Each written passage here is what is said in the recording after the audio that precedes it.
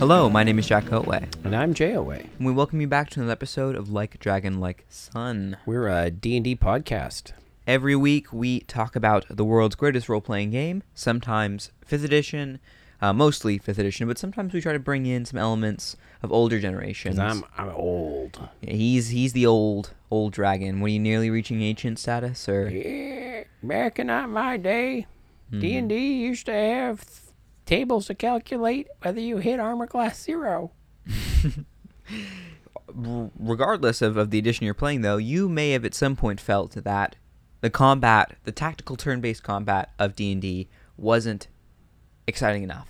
It got a little repetitive or a little boring or a little stale at some point. Right. And round one is like, oh my god, this is so... And then round... They say, when he says, the Yeah. DM says, or she says, roll for initiative, and you're like, yes, it's on. Oh, I'm so excited. And then, it's 15 minutes before it's your turn.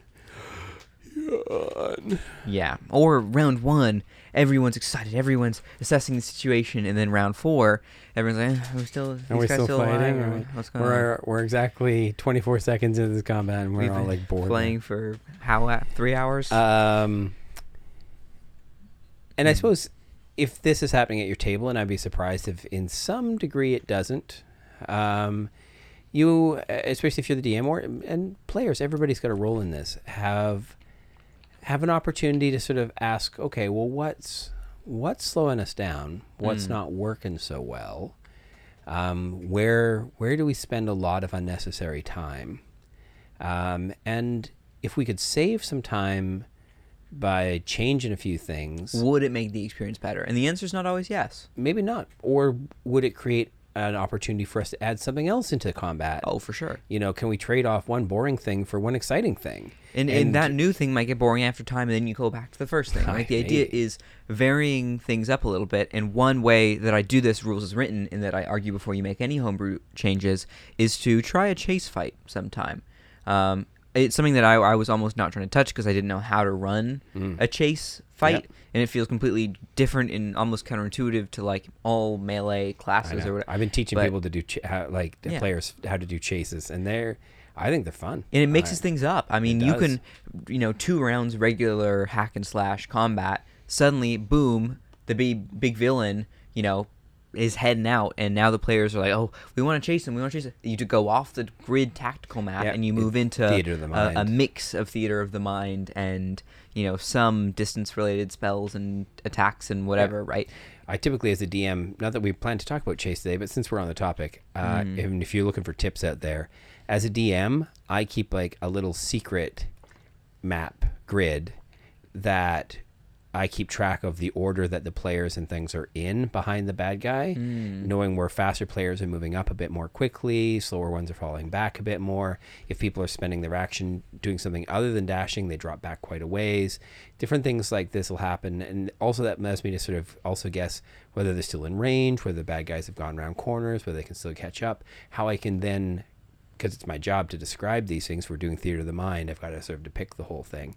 And I do up really cool chase tables that are unique for each one of the encounters.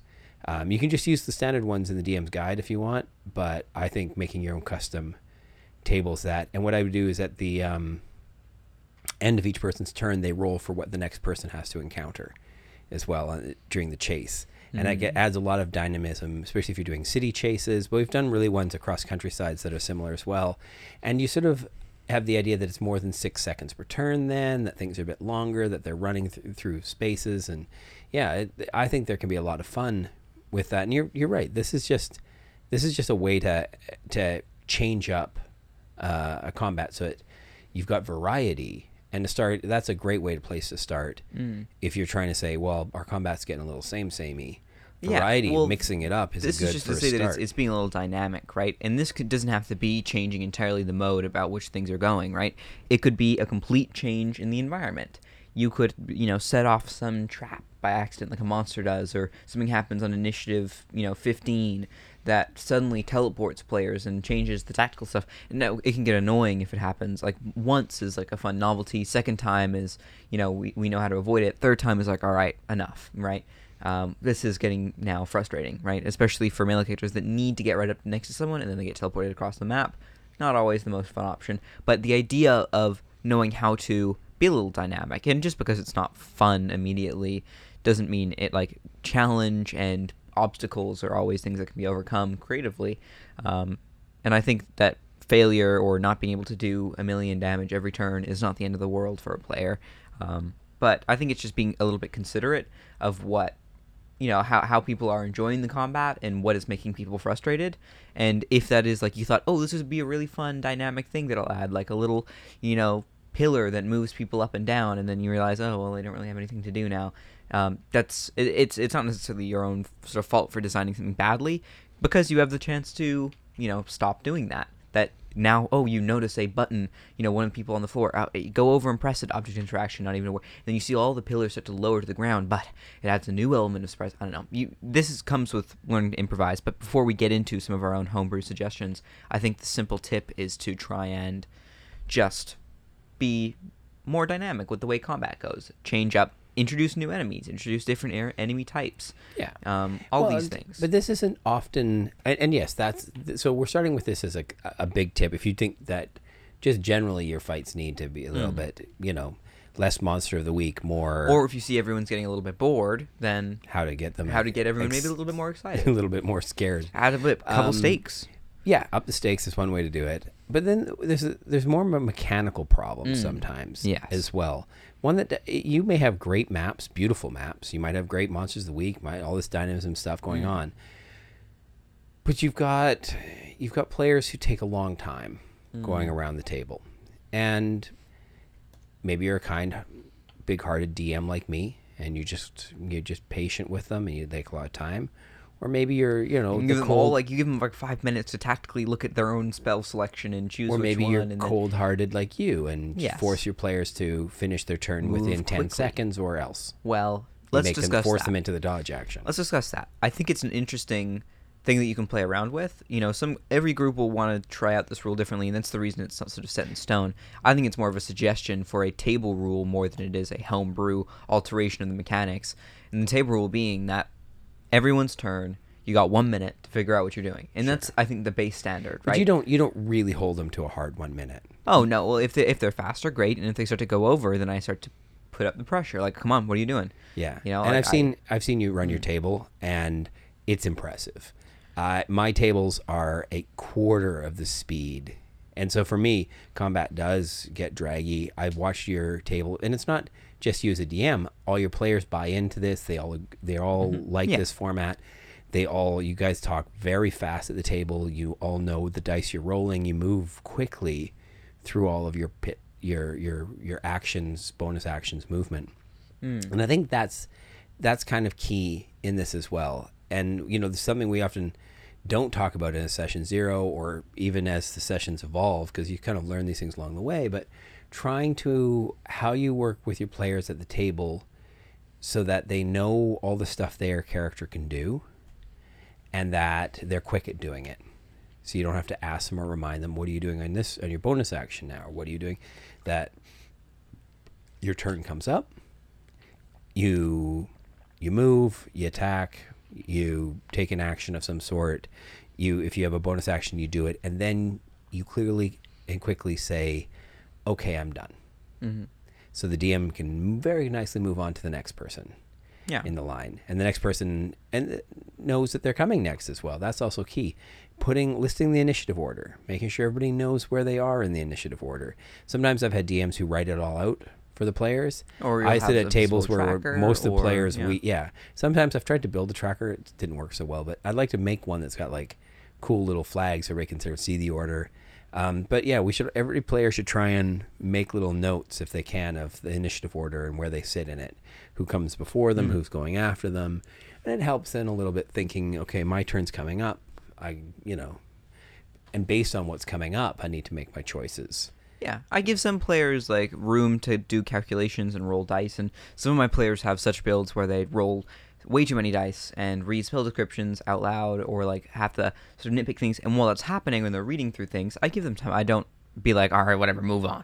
I instead to turn to the player who I know is next, And I go, all right, you're on deck. Start thinking about what you're doing on your turn. And they go, and then they sort of get into planning mode if they were previously unfocused, or they are. It's just like a reminder and way to keep sort of things moving and flowing, and people thinking about what's happening, right? Yeah. Especially if people start to lose. Okay, well, when am I in the initiative order?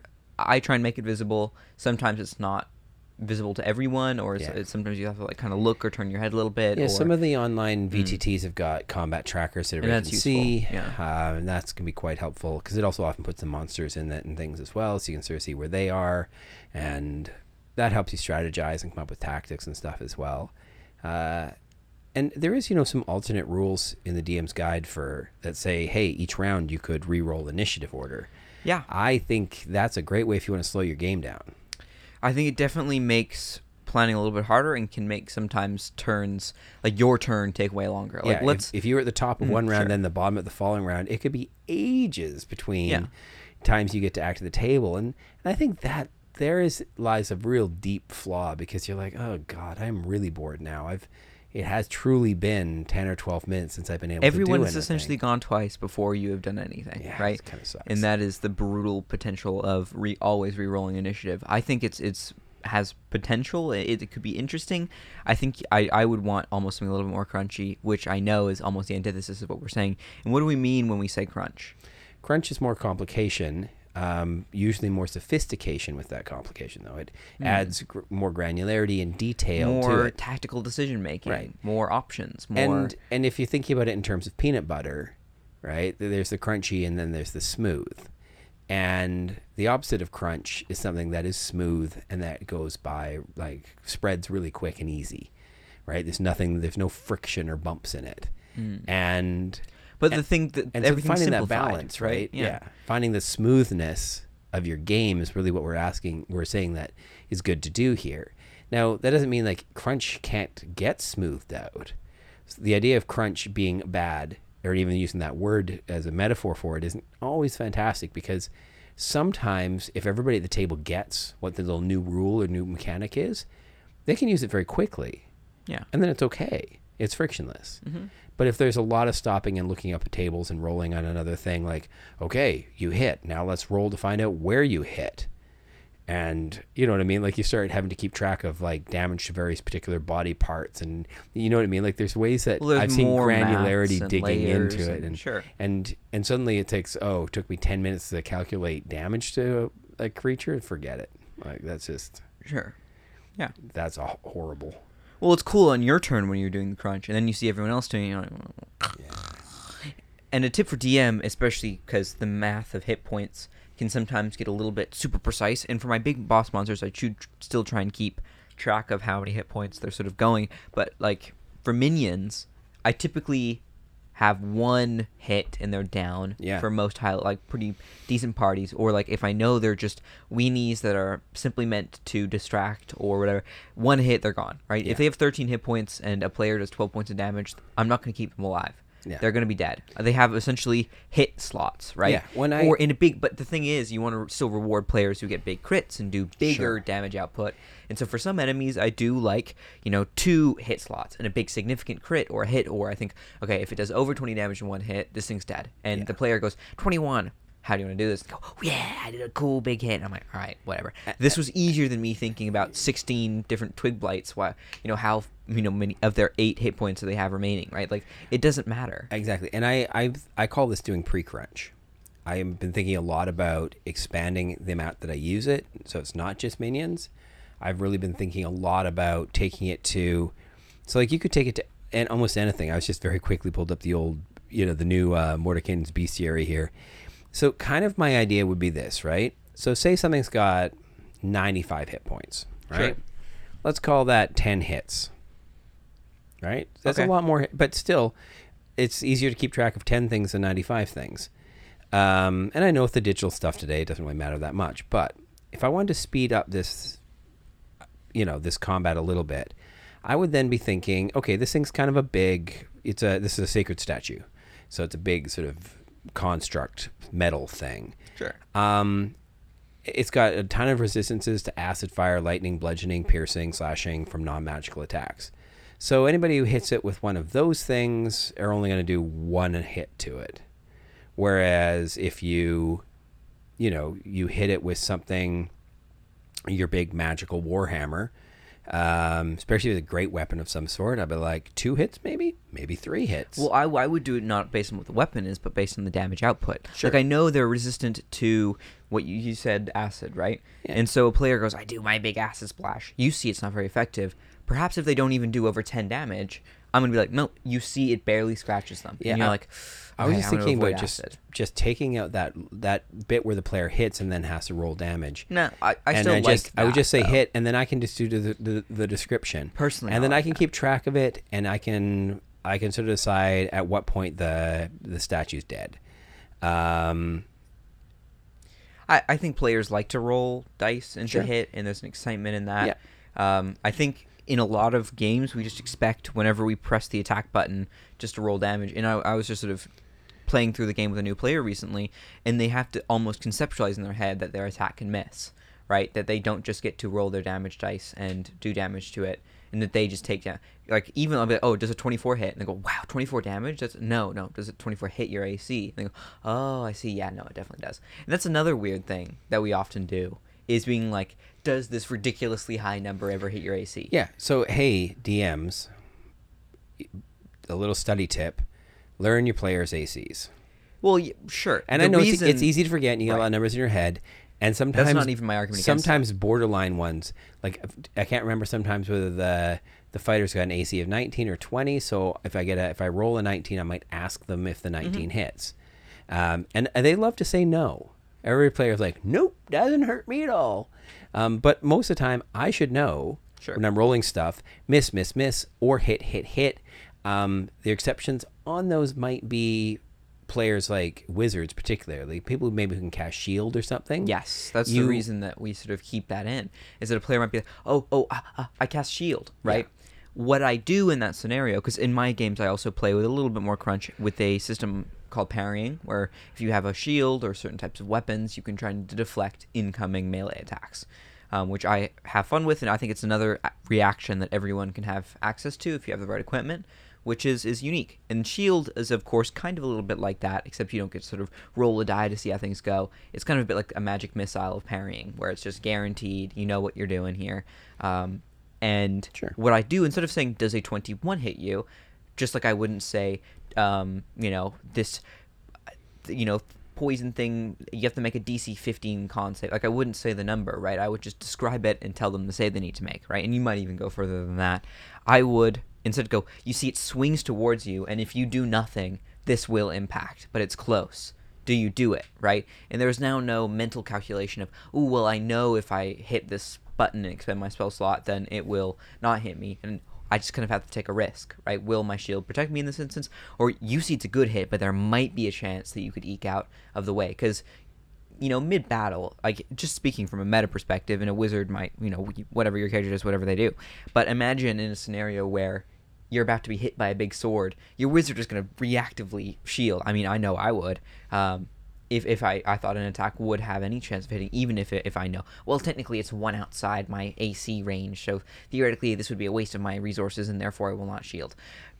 Personally, I think that's a little metagamey for my own tastes, and not saying that because for a long time I thought it was like, yeah, well, it's fine, I don't want to waste a spell slot, but now I'm a little bit more devious and go like, Waste their spell slots. It could hit. It could definitely hit, right? And you go, well, should I use it? Should I not use it? And then make a decision. If they don't make a decision, it hits you. You're right? taking the dodge action. Well, this is not even their turn, right? I know. But I'm just saying, whether or not you let your players know the numbers in metagame is, again, it comes back a little bit to the same with this idea of them not rolling damage and doing hits to it that you determine based upon a few sort of, again, meta factors that you as a DM in your head. Now, a lot of this, if you're going to do this sort of approach to it, requires that the players trust the DM to be fair. Mm-hmm. These numbers and stuff in the game exist for scenarios that I had a lot when I was a kid, where we had a much more adversarial approach to Dungeons and Dragons, where the DM was out to kill you. And it was up to you to try and not get killed. And our fights and things were also like we didn't never had initiative orders properly. People would take turns and then say another thing they wanted to do, another thing, and whoever the loudest person at the table was typically winning. And we had just some of the most riotous, unruly, really badly run tables. We didn't have a lot of good examples. We certainly didn't have any Critical Role type tables. We didn't have a lot of examples of how to do things well. And yeah, if you don't trust the DM, then yeah, you want to see roles made in the open. You want to sort of have everything like, you know, there was a lot of accountancy having to happen in order for everybody to felt like to make the game feel fair. And the DMs were still then, you know, always had the ability to put their finger on the scales because they can always change the monsters however they want to, right? So the DM can always win if they want to. They have all the power to do so. But is that really what you're doing here? I mean, we're in 5th edition now. We're collaboratively storytelling. And the combat is a collaborative storytelling option. It's a chance for players to shine and have some fun at the table. And it's a key place where the dice tell the story. Yeah. And we're all like that roll of the dice and see what happens. Maybe we get lucky, maybe we don't. Maybe it hits us, maybe it misses. Sure. You know, this sacred statue I'm looking at here, if it's slam attack, which is a +8 to hit, lands, that's 43 hit points of damage to you. Or I could roll 60, 12 plus 4. But again, in interest of time, DMs, if the stat block gives you a average damage, just give the average damage and move on. Yeah, I mean, the part where that starts to become obvious is when players always know they take 43 damage from a hit. And they go, oh, well, this slam attack is 43. Currently, I'm at 47. Yeah, I can stand here for one more turn. And it's like, come on. I want them to know the chance that something could go bad, right? And so in the scenario where you don't want to roll 60-12, I think sometimes for effect you should. The first time the slam attack happens, you should roll the 60-12, and players, that's too many dice. You can't have that many dice. And actually, as a DM, you don't get to roll D12s very often. So something that says to me, hey, roll 60-12. Or you ask every player, can I have one of your D12s? You go, they get scared. They don't want to be hit by this. 60-12 I don't have scary. enough D12s with me today. And then going forwards, what I typically do is I'd look at the average. I think, okay, do I want this to be lesser hit or a bigger hit?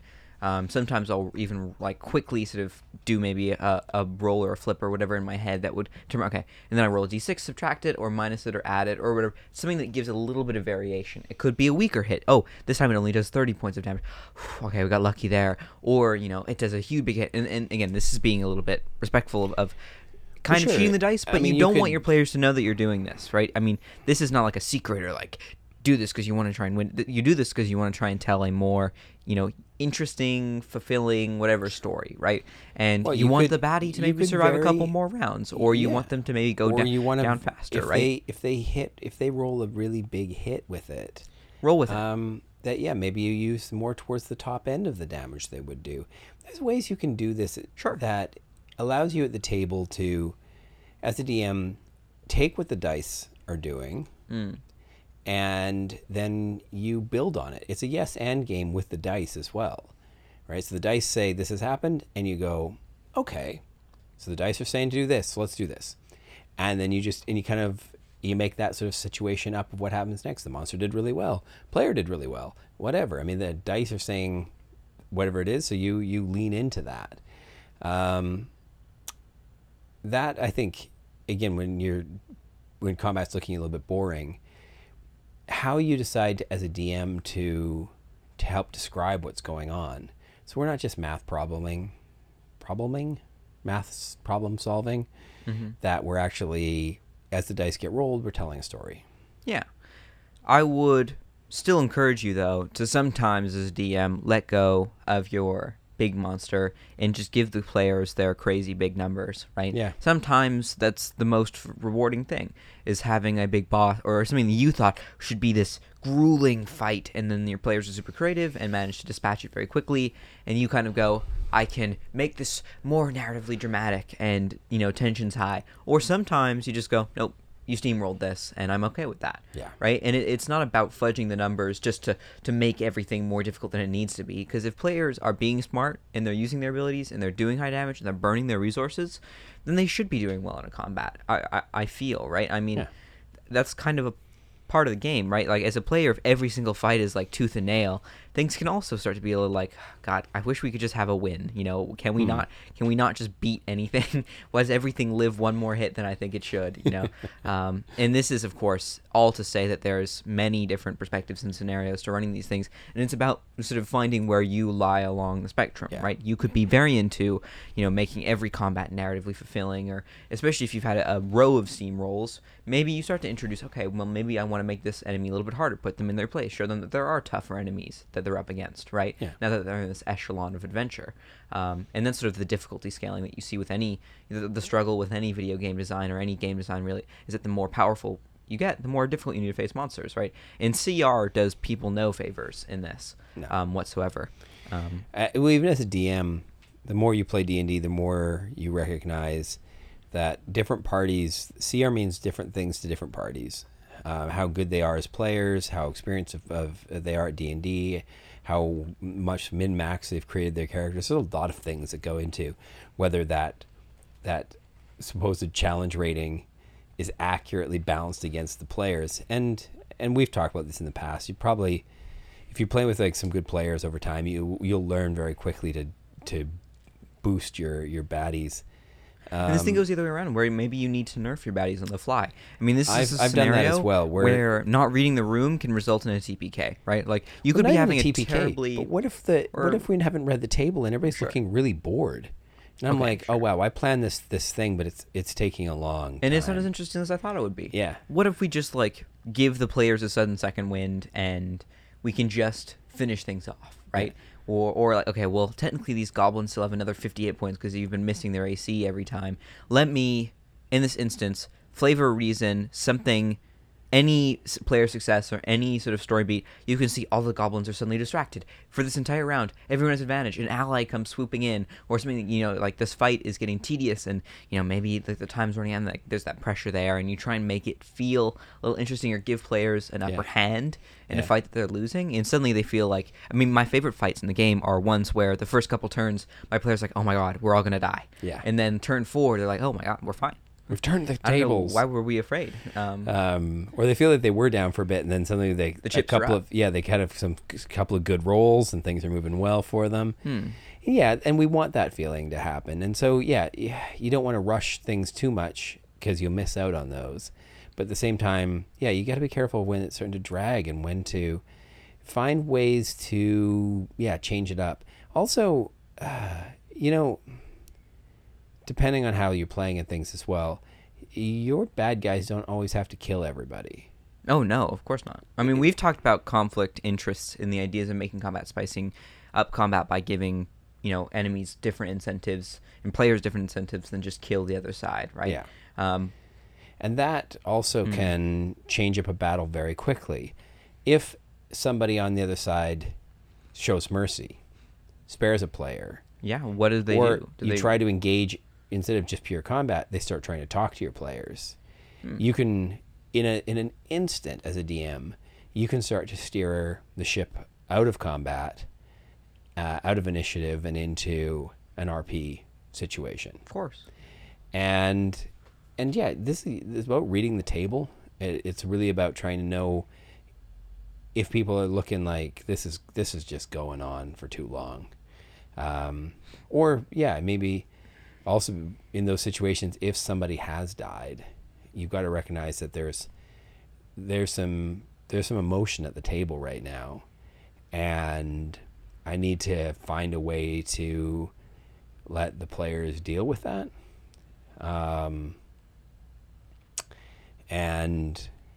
Just sitting here and rolling math problems for another hour isn't helping. Isn't where everyone's at right now. Yeah. I mean, I can see that. Again, it's a learning to sort of read your players, or even ask them sometimes if it can get a little bit too heavy, or if everyone's definitely feeling like, all right, you can even address meta-wise, like, I'm getting a little tired. I don't know how everyone else is feeling. And it kind of addressed that. And some people might break their immersion if they're still into it. But if everyone is looking bored out of their minds, I'm sure they will appreciate you recognizing that and shifting gears, right? I don't know. That's another interesting potential approach or suggestion. What are some other things that we could do to alter the mechanics of the game? Because we talked about this a little bit, like theoretical alterations, the way that the game runs to maybe make things a little bit more interesting, or engaging, or keep things spicy and active throughout. I had a couple ideas, and I think some of these are maybe a little bit more video gamey, or maybe you need playtesting. They're not maybe all the way thought through. Making reactions more of a more of a thing, right? Yeah. Because right now everyone has one reaction per turn, and it's a way of giving people the ability to act outside of their turn, and there's then a reason to keep focused, right? Thinking of opportunities. Oh, can I opportunity attack? I love when a player says that because they're paying attention, right? If a creature moves away and it's like, oh, a player way too late, like after their enemy enters, oh, could I have opportunity attack them? Yeah, but you didn't. Yeah. And it's like, oh, it's about as a kind good of staying on DM, the I ball, often, right? Especially with newer players, I'm often like, oh, they're moving away. Be You can lenient, right? you can make an opportunity Or you attack if remind want. them, sure. But yeah, I think sometimes you do want to get to a point with a table where, as a DM, you move. You say, okay, the baddie moves away. I take one step with him on the map, move the mini one space, pause for 2 seconds. If the player that is standing right there is zoned out and doesn't say, I make an opportunity attack, I keep moving. Yeah. Okay, but here's an idea with your... Okay, I'll let you get into reactions a lot more in a second, but here's an idea as well with the idea of using reactions for more things. And this also helps, I think, the newer players at a table. So say I am pushing for speed. And as a DM, I'm not going to be asking you every single time, okay, have you done all your things? Are you done now? Okay, I'm moving on. I'm just going to call the next player's turn. Like, okay, we're moving on. Jack, it's your turn. What are you doing?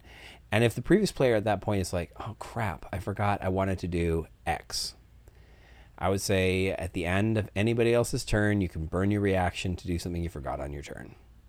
That's interesting. And it allows them then to sort of feel like, yeah, okay, I still got my turn. I burnt my reaction. It means there's a bunch of other things I may not be able to do now. But it also feels like, okay, I didn't totally screw up my round because my turns are precious. And as a player, we all forget things. I forget things all the time. I'm old. And I just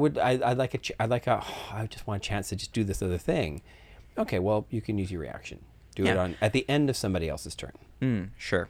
What if, like, I guess to this idea, what if there's the scenario where it's now, it's not just like a forget thing. It's like, oh, I could only do this rules-wise if this was the reaction ability, right?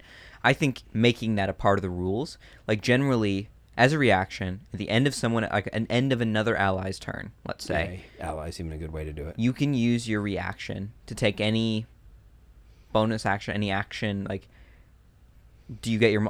the one rule I would put, like, stipulation there, no action you took on your current turn, or however you'd want to rule that, right? Because I could see then someone making some, whatever fighter build that is like, okay, make 2 attacks. I action surge, make 2 more attacks. My bonus action, I can make 1 more attack with 2 weapon fighting. And my reaction, I make 2 more attacks with my... Because I forgot to do it, and it's like, okay, calm down. Yeah, you're right. I mean, there is situations where this could be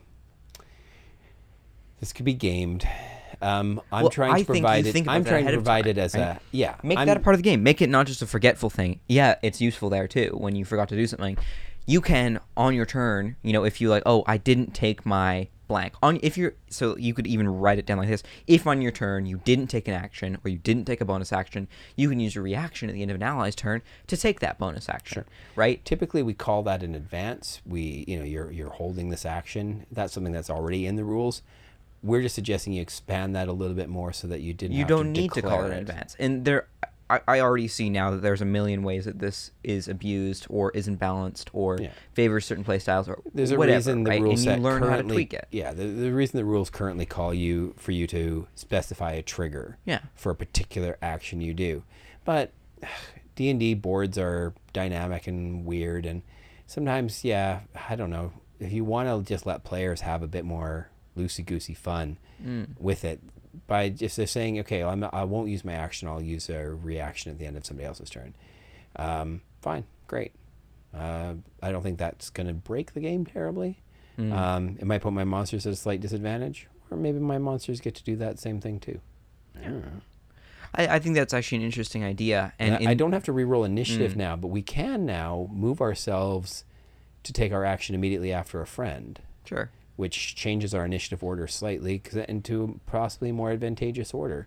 Right. And that's maybe not terrible. But the idea is we organize this to not let players do more than they already could have done, right? No. I think if you want to, like, if there's a gold standard with, whatever balancing is kind of matching what already exists, right? Sure. Like, you look at what exists and, okay, don't let people take extra actions than they normally could have already done unless you're familiar and want to try that out, if that's your intention, right?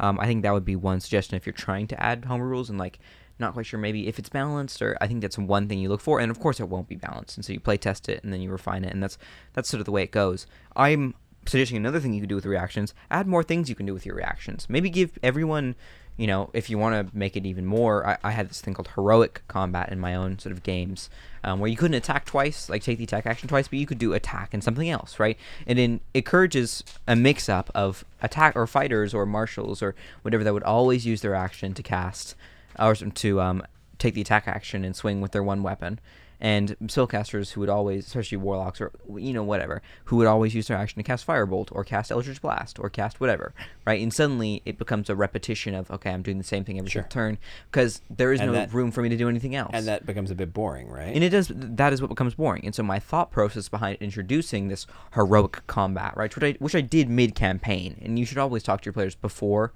what the new rules are and kind of establish them before you do it. But it doesn't need to be at the start of a campaign or start of whatever. Sometimes you can change things on the fly.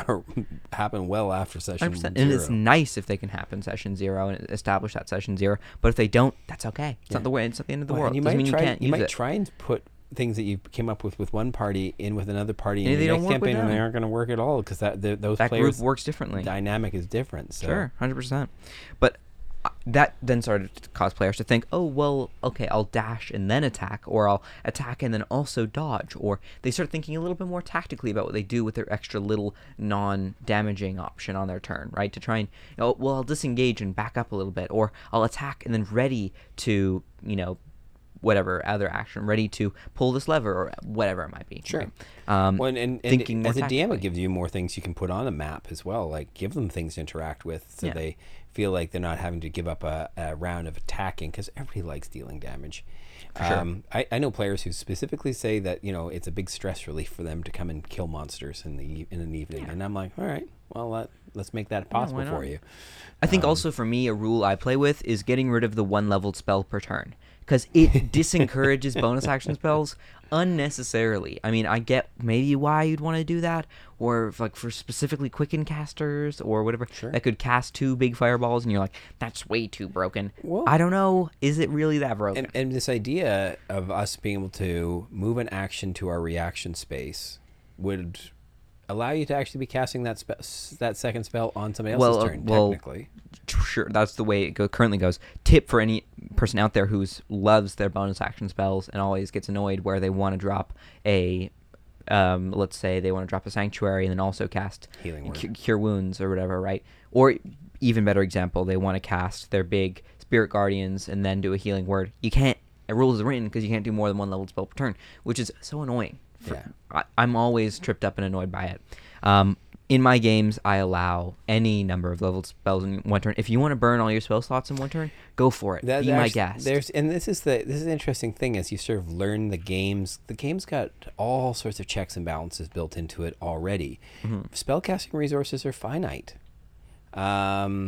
Heck, if you really want to get finite about it, you make sure they're using material components that they're burning through when they do this. They have their. I know. I'm just saying there's focus. Exactly, but you could get away from the arcane focuses. You could really make it so you're like, yeah, okay. You on one turn you can expend as much of your resources as you want, but you've only got a finite amount of them. Most players, when they start to recognize that they don't have, infinite supplies of stuff, become very careful how they decide to use them. Mm-hmm. So you don't have option not to go crazy and burn it all at once. I think that option should be there. Sometimes it would make sense tactically. Sometimes in a fight, if you can unload 2 spells right at the very beginning, I don't see why not. It's going to help the party immensely. And I've kind of come around that way as well. I can see why. If you let people cast 2 spells on a turn, suddenly Time Stop doesn't become as valuable. It's a dumb spell anyways for a 9th level spell, but the whole point of that spell is let me cast like a whole bunch of spells on myself in one turn. Well, you can't do that anyways because you don't have a million actions like Time Stop gives you, Yeah. right? I mean, the whole idea is that, you know, in the past, I don't know, you couldn't exert that much magical energy in one turn. Why not? Well, Why can't I? welcome to my campaign setting where, yes, you can. I don't understand. If you are playing in a game, this is not saying that a game that does this is wrong. It's just a game that I think personally, I'm that rule to me feels sometimes limiting, and sometimes I can see the reason for it. But I would suggest to you, if you are a person with bonus action spells, use your bonus action to cast that spell, and then use your action to ready the other spell. Now, there are a couple downsides to doing this. Yeah, and this is rules as written. This is rules is written to get around This is it. legit. You can do this. Well, Yeah, at an you set Adventures up- League table if you want. With the ready action, you ready casting a certain spell. Now, that spell, I believe, does have to have a casting time of 1 action. So it can't be a 1 minute thing that you Yeah, of prepare course and not. start doing, obviously, or a bonus action thing you prepare and what you can't do that, right? You need to be able to provide the components, obviously, Yep. when you're readying it, but that shouldn't be an issue if you're going to cast it anyways. A couple things as well. It requires your concentration to ready it until it's It released. does. So you can't also be concentrating on something else and then ready a different spell. And if you get hit before it gets triggered, you have to you make could concentration make a concentration check and perhaps lose it. Other potential risk to it is if it comes back to the top of your round and you forgot to trigger it, Yep. or just the scenario didn't come up, you've lost it. You've burnt Sure. it. You've burnt the spell slot when you readied it. Some DMs are friendly and like, no. But you rules get is to written, keep it. you've lost it. You've I spent know. the resources and nothing happened. Some DMs are okay about you like not burning it, but again, I sort of start thinking, well, the more flexibility we give them in when they cast a spell and how many times they do it, yeah, then you start to have to, I think, put in these other checks and balances to sort of, and I think if a player's getting to a point where they're starting to consider how do I do stuff outside of my turn, they're already reaching a level of sophistication where they should be able to handle the concept of, if it doesn't work out the way you want it to work out, there's a risk that you're going to burn a slot and get nothing for it. I mean, heck, every spell's like a chance of burning a slot and getting nothing for it, frankly. There's always a risk with Magic anyways. So, yeah, most players would probably be okay once they know the risk to take that on and go, yep, okay, I'm going to try and make this happen. And most of the time they will. And then when the times it doesn't work out, they'll be like, okay, well, always knew that was a possibility, so that's fine. And this is sort of addressing for spellcasters how to add a couple more options and variety. But for marshals, I think especially the idea of having a varied thing you do in combat becomes especially increasingly more challenging as you find yourself repeating the attack action. All right, I make 2 attacks. Longsword first attack, oh, it hits. Second one doesn't hit. All right, roll for damage, 1d10. Add my dex modifier or strength modifier +3, whatever. All right, 7 damage. Okay, and next person's turn. Can we just also, why don't we roll damage dice when we roll to hit? Because what if I miss? What was the point of rolling damage? You just put them all in one big clump and just dump them in your tray. What if I roll separately? Because that just. What if I roll a crit on one of them? Because we're trying to get the smooth things out. We're trying to reduce friction. I don't think it's at most another 5 to 10 seconds. It doesn't really matter. But around the table, that's a whole minute. Mm-hmm. That's 2 minutes probably, I don't know. more. If you Does that don't hit, and then we roll the damage. There's just like, it can all happen at once. It could happen all at once. I don't think it has to. I roll them all at once. That's your choice. It speeds, but I'm a better player because of it. I don't know. There's a lot of complex things that sometimes you only get damage if certain things happen, and I think that you can miss that if you roll them separately. I like or trying to be together. I like trying to be the fastest player at the table. That's not always the good thing. Sometimes you miss things, or sometimes you get things wrong if you go too fast. Nope. But Nope. You're always the best player for the fastest player. Right. Sure. Right.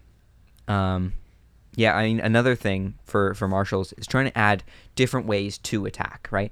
And obviously there's class options you can take to make your attack action a little bit different, like a barbarian choosing to do a relentless attack, or a rogue, specifically setting up a hide so that they can get a sneak attack off, or a battle master with their tripping attack, or their pushing attack, or their sweeping, or their whatever, right? And suddenly you're now taking more dynamic options, but these are, of course, also perhaps burning limited resources in the case of battle master. I guess the other two not so much.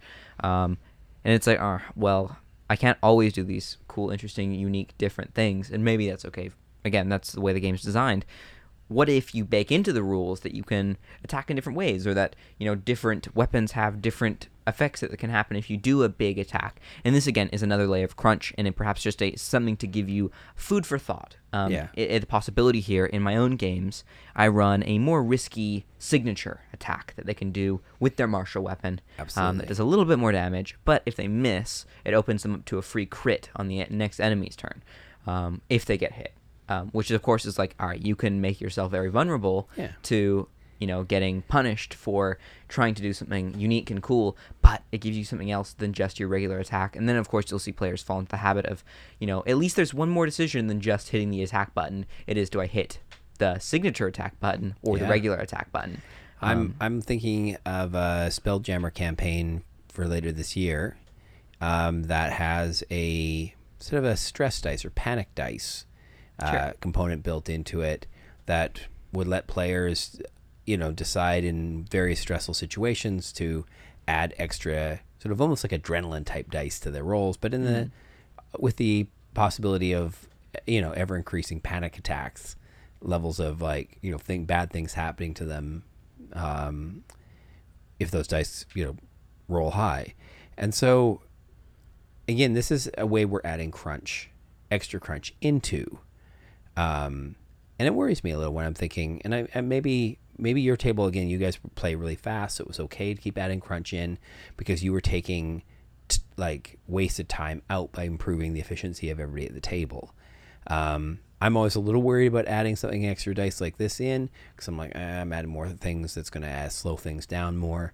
So it really is about, if you are going to add in special attacks for martial classes to vary them up, or stress dice for people to roll, things like that, that you've got some way to balance that with efficiency at the table, helping make sure that everyone, when they know these things exist, that they can do them quick and they can do them sort of seamlessly in it. So there's a lot of which size dice do I need? Which ones do I roll? Where's that button on my character sheet? It can't be. You need to get rid of those sort of hang-ups are the ones that really kill the game. Yeah, they can really slow things down, especially I know for big complicated spellcasters that drop a big summon or a big thing that changes the way that area looks, or a big area of effect that restrains creatures, and each creature needs to make a save and repeats their save on the start of their turn or the end of their turn or whatever, and it's suddenly is more enemies are having to roll dice, especially big mobs. Things can slow down as well, which is why both ways I'd recommend simplifying that crunch a little bit. There's some parts where, in this whole discussion we've sort of seen it, where it's either about speeding up sort of the efficiency of combat or introducing more variation, which can slow down combat. And there's this weird sort of dynamic of trying not to make things too simple and repetitive, but also trying to not make things take forever. And it is the balance that I think is perhaps most can create fun or unique challenges when you can change the balance in each different combat scenario. Maybe some combats are more, give players this unique access to technology or a magical device that's implanted within the environment and that requires much more thought process or whatever, right? The idea is you want to try and mix things up from time to time, keep players on their toes, I think, is the sort of the final message. Yeah, that is a good final message. And maybe we'll sort of end sort of on that a little bit today, and we'll just do a quick recap then of some of our sort of key takeaways for today. First one, we were saying, sometimes combat is getting boring because you're just doing the same sort of thing. Look at chase combat, chase scenarios. Look at adding a dynamic, switching up the playfield. Exactly. Lair actions. There's all sorts of different ways you can do things that spice up the board a little bit. Make sure you vary your monsters, but you're probably kind of doing these things anyways. We were also sort of the player side of that as well. We were saying how sometimes player actions kind of do feel boring because you get to have to do the same thing each time. And you suggested coming up with some different ways for martial people to have special attacks, or for spellcasters to be able to cast out of their turn a little bit, or more multiple on their turn. And these things can all make, add a new dynamism to your table for sure. Yeah, I mean, the other side of the coin as well is to increase efficiency and remove some of the complexity, right? Yeah. Sometimes there are systems that maybe your players are vibing with, and they need to be quickened, right? They slow things down, everyone gets a little bit bored. Maybe one player has this super complex homebrew, whatever, and you have to maybe approach them and go, all right, is there a way that we could get a little bit faster at this? Maybe the random tables are, we can roll at them and be a little bit quicker about it, right? Not to say just to say no or get rid of it entirely, but to understand that sometimes way too much dynamics can make it so that there's never really a consistency. And so it's about finding, a balance somewhere in between of finding efficiency and speeding up and knowing when to make things a little bit more, diverse and, tactical and complicated. And it's this mix between soft shell and hard shell taco, somewhere in between, a little bit of crunch, a little bit of time to sort of chew and think about it, but also that everyone's getting a taste of the action. Yeah, for sure. And sometimes just making monsters so they're easier for you as a DM to track, simplifying how many hits they're going to take. In your mind, if you think that the players delivered a really great pile of stuff there, you might add extra hits to it or whatever. There's a ways that you as a DM, without fudging the combat, can just greatly simplify it in terms of your own head and tracking, keeping it going, and just keep moving people along. You also had a good point earlier about saying, who's on deck, who's up next. That's a great tip for making sure people know that their turn's coming up. We talked about publishing initiative trackers, make sure everybody knows, the turn order, where they are in it. All of that stuff can be great. Yeah, giving choices out of combat as well, like quick ethical decisions, or what does your character think about this? And of course, you don't want to make it where a character then stews and I wonder what I think. Just be quick about it, right? Yeah. Introduce unique things, but don't make it the next half hour, right? But also, and then we didn't mention this, but something on my list of things that also, if you've got players who in the middle of combat want to describe narratively how they're doing things, or if you want if they want to role play, or they want to say something to each other or to another character, encourage that. Yes, there is always time for that. Yes, because that's not boring. We're not saying that combat has to be fast. We're just saying combat shouldn't just be a repetitive math problem every time. That it should have more fun and flavor and story in it. The dice are telling a big story. Or that we want that. We're looking for that. It doesn't have to be that way, but the dice are a big part of the storyteller during combat, more so almost than any other time. More so that skill checks are slower, fewer far between. Every round on this, people are rolling dice. There's a lot of random happening. And you got to lean into that. You got to go with the dice, the way the story's going with that. But just, simplify get rid of extra rolls and things that don't have to happen. Yeah. All right, folks. Thanks for joining us. Hopefully you found some of this useful, insightful, and that you can maybe bring it into your own game. Yeah. All right. Bye-bye.